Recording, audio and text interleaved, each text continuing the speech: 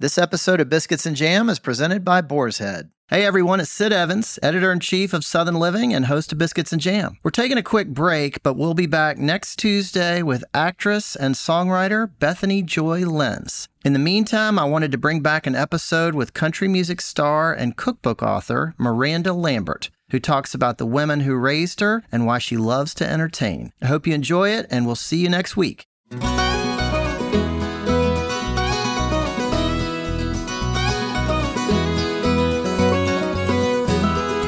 Welcome to Biscuits and Jam from Southern Living. I'm Sid Evans, editor-in-chief of Southern Living magazine. And in this episode, I'm talking with a woman who's become one of the most successful and recognizable names in country music. Miranda Lambert grew up in a small town in Texas where there were seemingly more churches than people, but she was also exposed to some tough realities at a young age. Her parents, who were private investigators, often opened their home to clients and other people in need, especially women who needed a safe place to stay. Miranda turned some of these experiences into songs and eventually a reputation as a tough, fearless performer who knows how to tell a story. But despite her independent streak, she also gives credit to an intergenerational support system of women who have always had her back. And now she's got a cookbook that pays homage to them. We'll talk about all that, plus her farm-to-table childhood, her mom's famous meatloaf, and her new hit with Morgan Wallen on this week's Biscuits and Jam.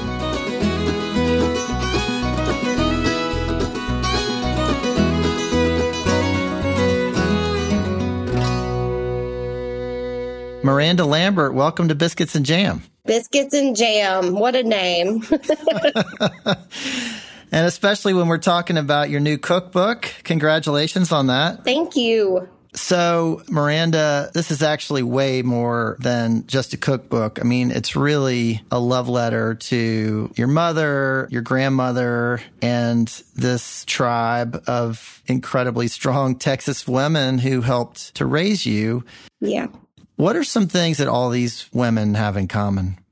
Oh, man. I think the one thing they all have in common is confidence. They all know who they are. They believe in themselves. They taught me that just by watching them. And I mean, there's so much, and we'll dig into that, I'm sure, but I think confidence would be the word. Yeah. Well, so paint a picture for me of this cast of characters. Who are we really talking about? Because it's a lot more than just your mom. It's my mom, who's Beverly, and I call them my aunts. That's what I call these ladies, because that's what they are to me.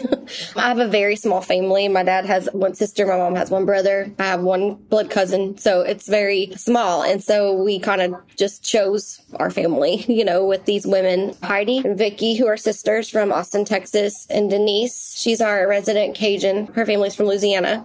She's from East Texas. Cast of characters is exactly what it is. These women that were, for lack of a better word, boss bitches in their life.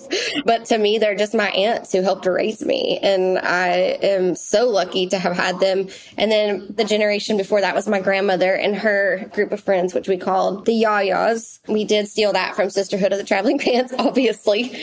And that was Yaya generation 1. And then my mom's and my aunts are generation 2. And now me and my friends are gen 3 of the Yayas. So this book is stories from every single generation.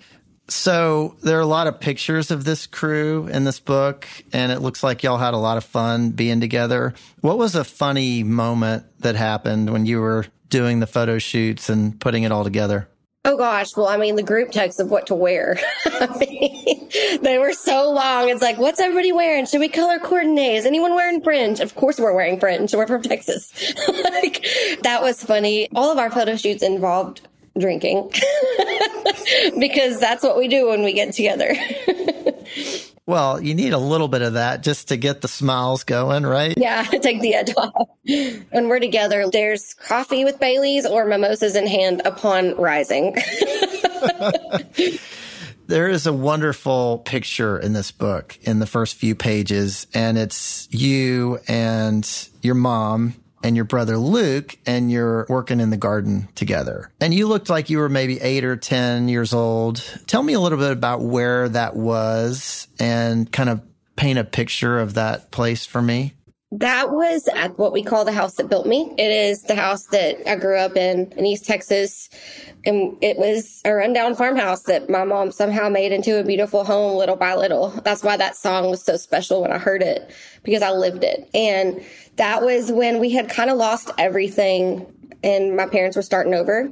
We had to start over a little bit and move to a different town. And my dad and my mom just rebuilt. I mean, they literally were like, we're going to start over and rebuild our lives and get back on our feet. And my dad decided that his family would never be hungry and he would live off the land and do a subsistence farm. And that's exactly what happened. My dad's a hunter, so we had tons of meat, and he planted a garden and a compost pile, and we raised rabbits. And that was us working in that garden. My mom would literally be like, go pick out what you want for dinner. We're having stir fry. And I feel like those lessons were so valuable. I didn't even know it at the time, but my mom canned everything and just really learned what survival is. And it's really took it back down to the basics, like we still had fruit roll-ups and Pop-Tarts, but but those were treats, And I'm so thankful because the first thing I did whenever I became an adult is buy a farm and start a garden. I'm not very good at it. I leave town too much to grow anything usually, but I've helped, thank God. But I think that picture sort of sets the tone for the book. So this is in Lindale, right? Mm-hmm. They were really kind of ahead of their time in terms of the whole back to the land, farm to table thing. Yep, they were. Farm to table is popular now, but we literally lived farm to table.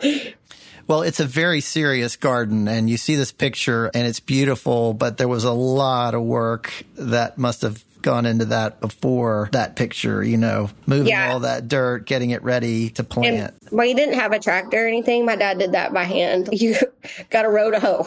We were all part of it. My brother and I had to wake up every morning and feed the animals and gather the eggs and help mom gather the veggies before school. It was such a cool way to grow up. And our house was not the fancy one. We didn't even have central heating and air. We had window units. But it's where all the kids wanted to come because it was homey and it was fun and it was free and it was in the country and run around barefoot and pet the goats. You know what I mean? And I feel like that foundation is such a part of me now and who I am as an artist and as a woman. I want to ask about your grandmother, Nani, who seems to have inspired so much of this book and, of course, inspired you. Tell me a little bit about her and how she brought the family together. She was very fancy. It's funny because the other day, my brother, my mom, and I were together, and mom's like, did you think Nani was as fancy as Miranda did? To my brother, Luke, and he's like, oh, yeah, super fancy. So it's confirmed. She loved jewelry, and she loved finer things. She drove a Cadillac. She had one of those cigarette pouches that was sequin, and she smoked Virginia Slims. She was very much glamour to us. She lived in Mesquite, Texas, until I think I was 10 when she moved to Lindale to be closer to Luke and I. But she just was like super glam. And she always had crystal and her china always matched. Going to Nani's for a holiday felt very glamorous to us. And I think that's where I get my love for like the pretty things in life is from her. She loved fur and really for a small town person felt very big, So she really would have loved the Nashville scene and some of the fancier aspects of your life. He did. She came to Nashville. We lost her 5 years ago this week, actually. But she actually was front row in the pit at almost all of my shows for the last 20 years. I would look down and like Nani's at the back rack with all these kids getting beer spilled on her. And she's probably spilling the beer, to be honest. Her and her friends were just a little bit wild and free. And they were just truth tellers. They would sit there and with a bourbon and Coke at 1 o'clock and smoke and drink and tell the truth. And I, as a songwriter, am so glad I got to witness that. I tried to absorb every piece of it I could. There's a great picture of her on the very first page, and it's this beautiful Thanksgiving turkey, and she looks beautiful. Yes. She's gorgeous. Super glam, right? She really is stunning. Talk to me about the holidays with her. What did a holiday celebration look like when you were at her house?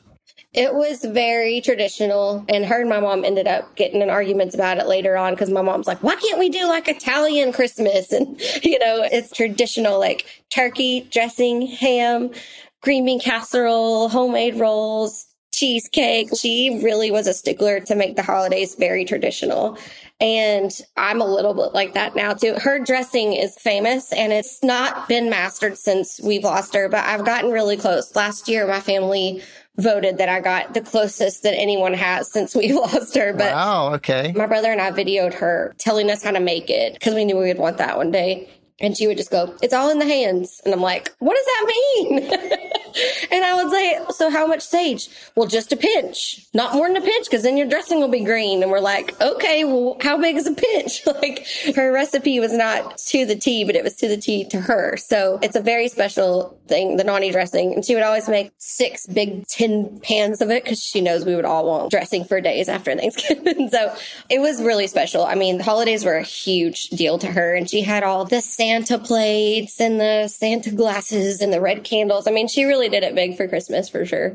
I'm sure you have some of that in your house. Yes. Now. I was lucky enough to get her crystal. She gave it to me, and a couple of things that she used to love to serve on, she gave me. That's what's so special is, and I don't think it's a Southern thing. I think it's just universal. This idea of passing something down that already carries so many memories and so much of your heritage. I think that part that we reiterate in this book is so important because when I hold a plate that was my great grandma's deviled egg plate, I'm like, how many memories does this thing have? This is so great. And I feel a duty to carry on the traditions of whatever that plate represented, you know? I love that. You know, you talked about how each of your mother's friends had their own strengths. Like your mom, for example, was the queen of chicken salad. Oh, yeah. So talk to me about how they would all sort of bring different things to the table. Everybody kind of brings a piece of their personality, I feel like. Vicky's always very put together in Color Princess V because she thinks she was royal in a past life and she's obsessed with Tiffany's and she's bougie. Bougie in the best way and more bougie than the rest of us. Like, her cupcakes always are on a tower and match the theme of whatever the party or celebration is. So she always brings the fancy. And then Heidi is always the solid one. She's probably the best cook of all of us. Her and Denise are the best out of everybody, but she just is consistent. Heidi's one of those people that you feel the love baked in the muffins. You know, she just like sprinkled them with all this fairy dust. And Denise is our resident Cajun girl. So we've got all this amazing, rich Cajun influenced food with the gumbo and shrimp toast. And Denise is not about a calorie count. Like, it's just going all the way for it. And there's enough to feed an army, no matter what. If Denise makes it, there will be leftovers for days. So everybody kind of has their specialty. I am the kid, so I'm usually the one that's running and refilling the cocktails. So I don't cook a lot when the queens are around. It's funny because when they came to Nashville so we could get some footage and stuff last month, I flew them all up here and they were like, what's funny is we haven't seen you cook and you have a cookbook. And I was like, why would I when y'all are in the room? But my friends, my generation, our yayas, we're carrying it out. So when the queens aren't there, I do work in the kitchen. But when they're there, I'm like, nope, I'll make the drinks. You've had more success than just about anybody in country music. I mean, you've won so many awards, but you've also been through some tough times, a divorce, the loss of your father's best friend. What are some of the ways that these women have rallied around you when you really needed it the most?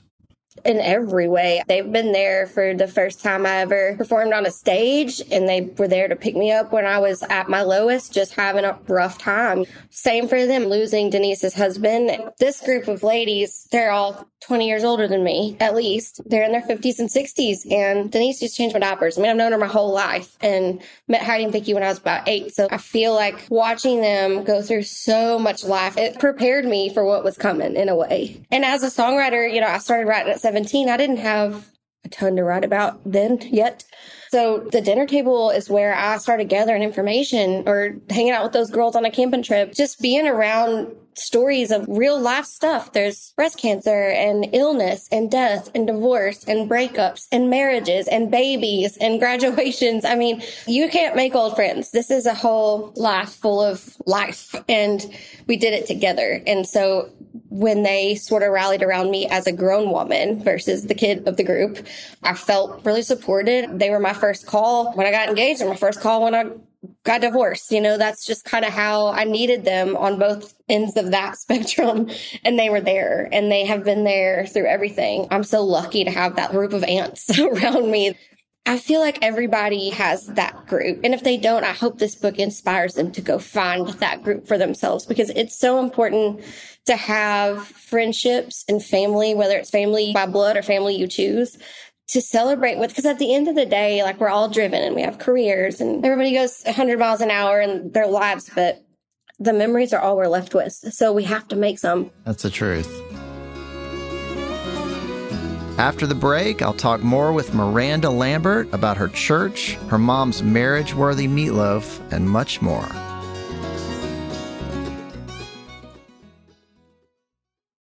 This episode of Biscuits and Jam from Southern Living is presented by Boar's Head, introducing Sweet Bee's Honey Barbecue Glazed Chicken, a new classic flavor available only from Boar's Head that brings the celebrated traditions, signature flavors, and iconic taste of sweet honey barbecue to your local deli. Inspired by famous barbecue joints and the aficionados who know the reward is worth the wait, comes an authentic experience that can only be from Boar's Head. Made with premium ingredients, this slow-roasted chicken is delightfully sweet with notes of honey and perfectly balanced with savory hints of hickory smoke. Honey drizzled and barbecue sizzled. Ask for freshly sliced Sweet Bee's Honey Barbecue Chicken during your next visit to the deli counter. Boar's Head. Compromise elsewhere. Welcome back to Biscuits and Jam from Southern Living. I'm Sid Evans, and today I'm talking with country superstar and now cookbook author Miranda Lambert. I've heard you say that you grew up going to church quite a bit, and I think you said in the book there were something like 212 churches in Lindale. In Smith County. I had not realized that till my husband, I took him home. He's a New Yorker. He just was like, why are there so many churches everywhere? There's more churches than people. And I was like, that's an interesting thought. I just was used to it. You know, the South, that's so what it is. There's a Baptist church on every corner. And I Googled it and it was like 200 and something churches in our county alone. And I was like, oh my gosh, that's crazy. But yeah, I mean, faith was such a huge part of growing up for me. It was church every Sunday, every Wednesday night. I sang in the youth group. I sang in the choir. My dad played guitar in the church band. It was a big part of what I built my foundation on. And I think that having that small town childhood with the living off the land and survival skills that my dad had instilled, and then our faith as a family, I feel like really carried me through those first crazy years of getting into the music business. It's not easy. You can be pulled in 1,000 directions. And I feel like if I hadn't had that foundation, I could have strayed off in a million other directions and maybe not stayed true to my core. But I've always stayed so true to my gut and the core of who I am because of all those things I just mentioned. Yeah.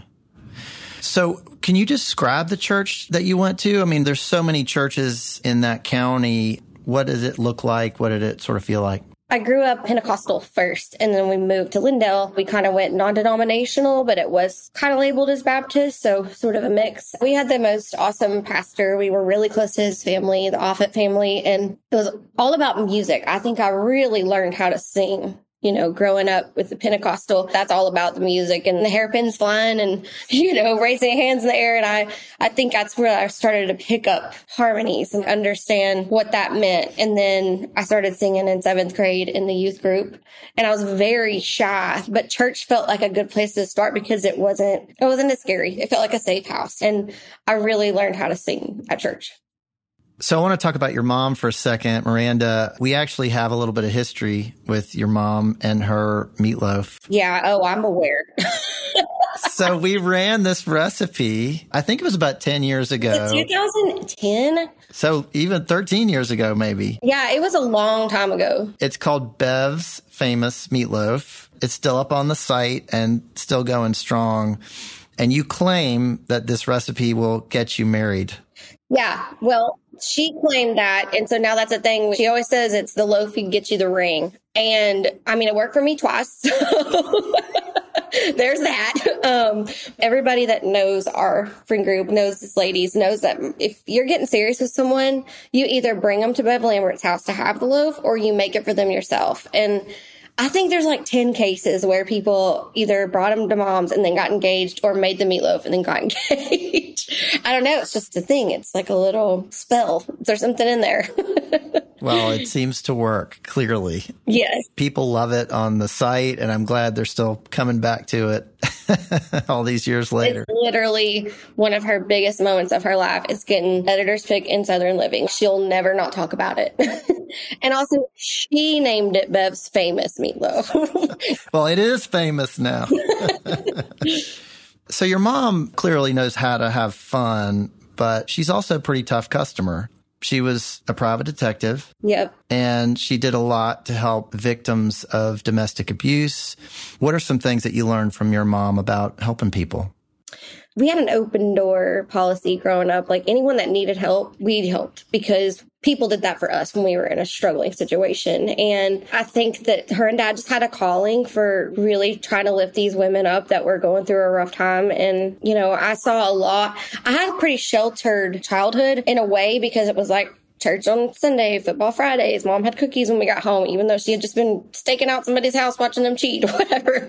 It still felt really normal to Luke and I, but we saw firsthand with these women and children coming into our home, sitting around our dinner table, helping us do dishes. They had bruises on their face and they were battered and abused and their kids were, and they were living in our home. And it was just a lot to see up close. But I think that my mom, I'm glad that her and dad didn't shy away from letting us see that because that's real life. That's hard stuff, man. And you can't just live in their small town, little Baptist bubble. That's not reality. And so I'm glad that I had firsthand view of, oh, life can really be sometimes. And I think that's where I got a lot of my material for songwriting early on, is seeing hard stuff. And also the servant's heart of helping people through something. I just think it's so important of a lesson to learn, to stop and take a minute and help somebody when they need to be picked up, pick them up, you know? And that was really instilled in Luke and I from early age. Miranda, you had a big hit back in 2011, I think, called Mama's Broken Heart.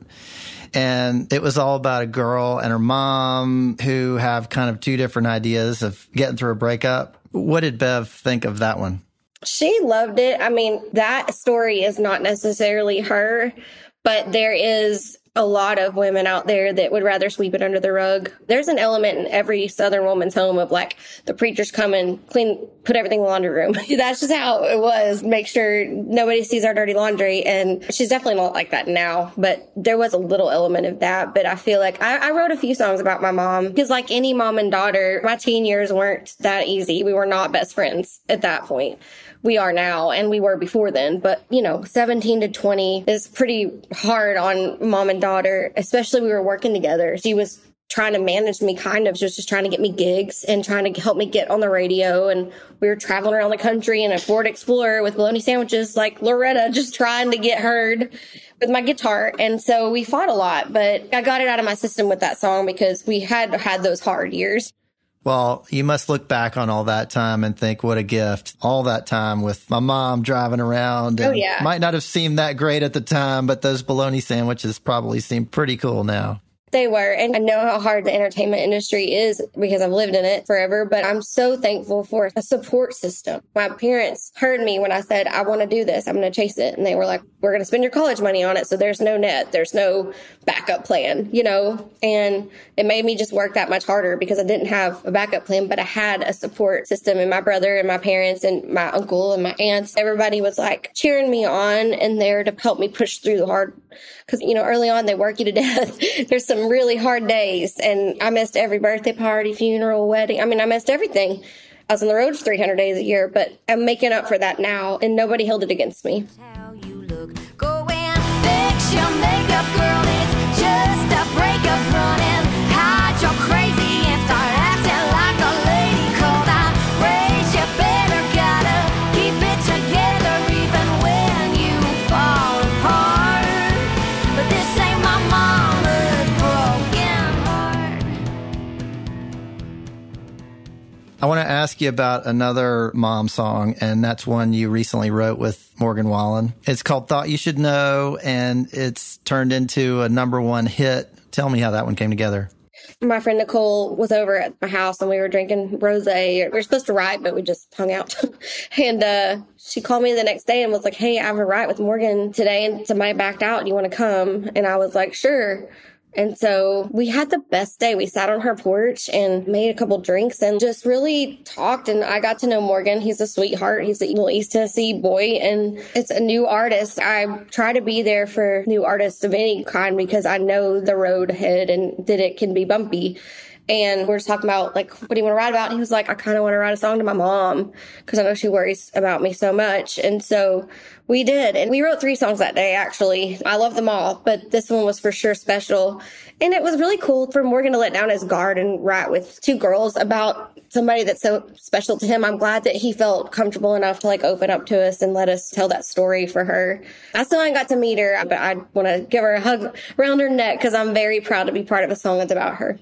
Well, I think that's somewhere in your future. I'm sure of it. Yeah. I thought you should know that all those prayers you thought you wasted on me must have finally made their way on through. I thought you should know I got me a new girl down there in Jefferson City, and she lets me fish whenever I want to. Well, Miranda, I just have one more question for you. What does it mean to you to be Southern?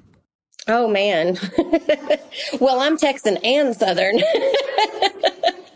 So it means the world.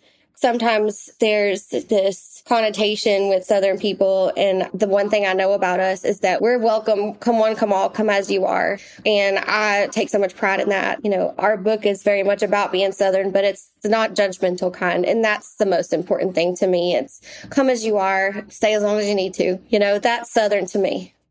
Well, Miranda, congrats on the book. It's just great. And thanks so much for being on Biscuits and Jam. Thank you. It was a great interview. I really appreciate it. Really enjoyed it. All right. I'll talk to you soon. Thanks for listening to my conversation with Miranda Lambert. Southern Living is based in Birmingham, Alabama. Be sure to follow Biscuits and Jam on Apple Podcasts, Spotify, or wherever you listen. And we'd love your feedback. If you could rate this podcast and leave us a review, we'd really appreciate it. You can also find us online at southernliving.com/biscuitsandjam. Our theme song is by Sean Watkins of Nickel Creek.